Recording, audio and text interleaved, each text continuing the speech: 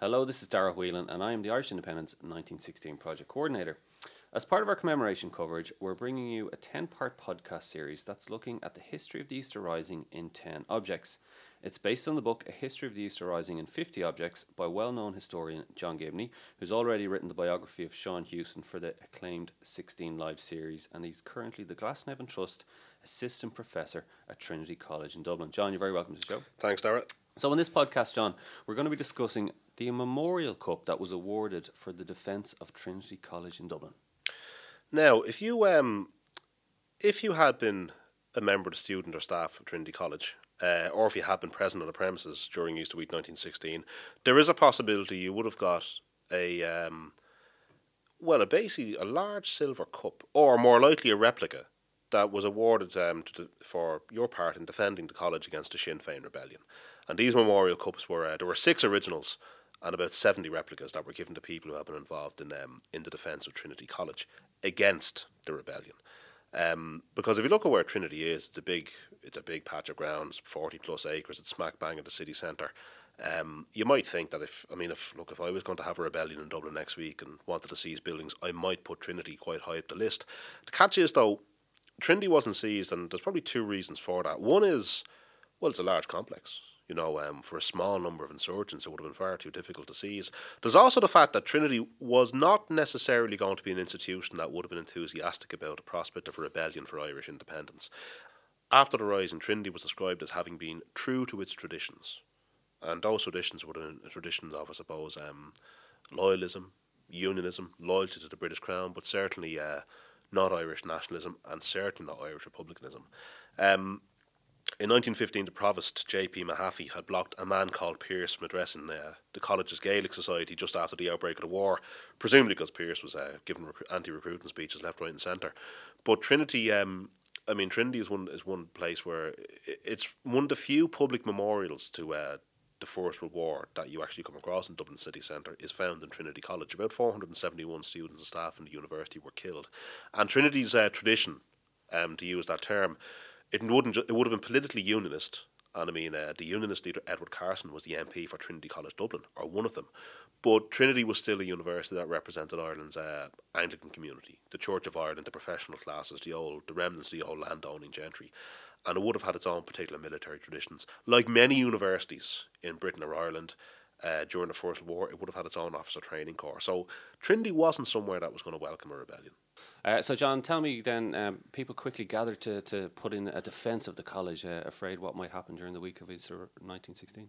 Yeah, defences maybe stretching it because there wasn't, as it turned out, there wasn't really much defending to be done. The college would have been closed on that Monday. There would have been some members of the officer training corps present. And one concern they had when the Rising broke out was that their armoury might be seized by members of the Irish Volunteers, who, as it turns out, were under Eamon de Valera in the vicinity of Boland's Mills, Mount Street and so forth. Now, when the Rising broke out, one of the fellows at the college, Arthur Luce, he was on home on sick leave from the Western Front. He wandered up to Sackville Street, O'Connell Street to check out what was going on. Then he went back to the college and informed them what was happening. The college porters then closed the gates. One of them, or the chief steward of the college, was a guy called Joseph Marshall, armed the porters with pikes that had been captured in 1867 during the Fenian Rebellion. And some of the porters began going out into the streets trying to find people who might be willing to come in and give them a hand. Bear in mind that no one knew what was happening. During the week of the Rising, there were all kinds of insane rumours about submarines coming up the River Liffey and the Germans landing and all this type of stuff, So it kind of was prudent from the point of view of the college to basically make sure it was safe and secure. Now, this guy Luce, who was on sick leave from the Western Front, wasn't the only person who was on leave. There were quite a number of soldiers on leave in Dublin, but quite an international contingent because the British armed forces on the Western Front, you might say they were very much imperial forces as well. So you had large numbers of South Africans, Anzacs, Australian and New Zealand Army Corps. These guys were on leave in Dublin. There was one guy called Michael McHugh who was from Queensland. He'd been in Gallipoli, had been evacuated with a disease in September 1915, was recuperating in England, took a visit to Dublin and then met a porter waving a pike outside Trinity College, who asked him to come in and help defend the university. And a lot of these these, Dominion or Imperial troops would have ended up on the west front of the university that faces out onto College Green, acting as snipers, and in one instance shot dead a guy called Gerald Keogh, who was a messenger cycling past. And Keogh's body was actually brought into the college, left in the Provost House for a couple of days before being buried in the Provost Garden. Amazing. And there was 2 soldiers killed in the fighting. Well, yeah, they were killed outside and the bodies were brought in. There's still a memorial plaque to one of them in one of the car parks in Trinity. But there was never any... They were expecting the worst, but it didn't happen. There was no shots fired at Trinity. There was no attempts made on Trinity. Well, there were no volunteers really in the vicinity. I mean, and this is a clue to the history of the Cups as well, because if you look where Trinity is, now bear in mind, Stephen's Green would have been seized as well to a certain degree. There would have been fighting around Mount Street and Boland's Mills. And obviously O'Connell Street was a hotbed, and City Hall on the first day. But that's a zone that Trinity sits in the middle of. So Trinity wasn't really on the receiving end of much hassle, or direct attacks or anything of the sort. It dodged quite a few bullets, you might say. I mean, to give you an idea of what kind of atmosphere was going on.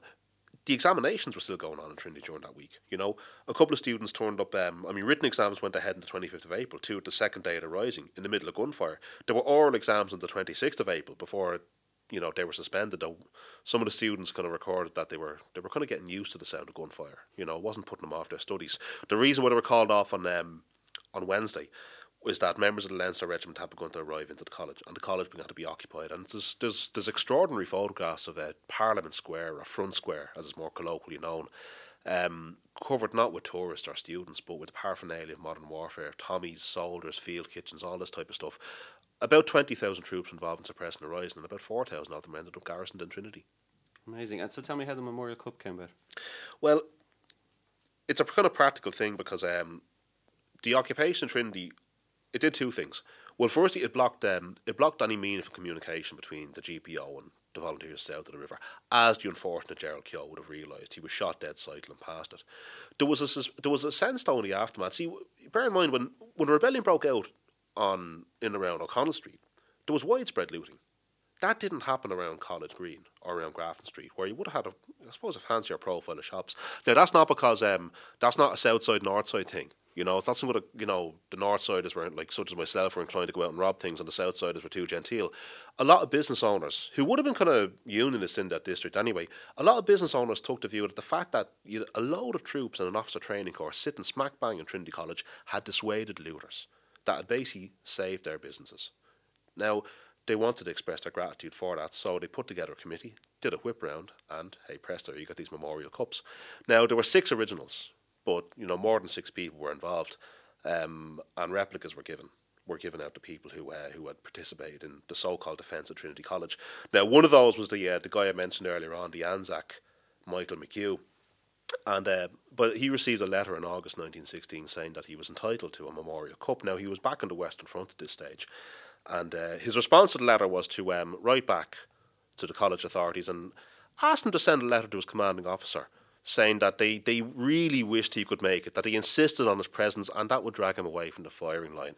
Now, it didn't happen. He got the cup, presumably it was posted out for him, but he survived the war and returned to Australia in April 1919. There's still a few of these things knocking around, but it's a little, I suppose it's a little reminder of the other side of the Easter Rising, and a little reminder of another tradition of allegiance or identity, or whatever one term wishes to use, another tradition that existed in the Dublin of 1916. That's great, fascinating stuff, John. Thanks for that. And next week on our History of the Easter Rising in 10 Objects podcast, we'll be discussing a book that was damaged in Marsh's library from gunfire. So don't forget to subscribe to our podcast on iTunes, follow the show on SoundCloud, and you can read, watch, and listen to much, much more about 1916 on independent.ie/1916. And of course, John's book, A History of the Easter Rising in 50 Objects, is out in bookshops now. John, thanks very much.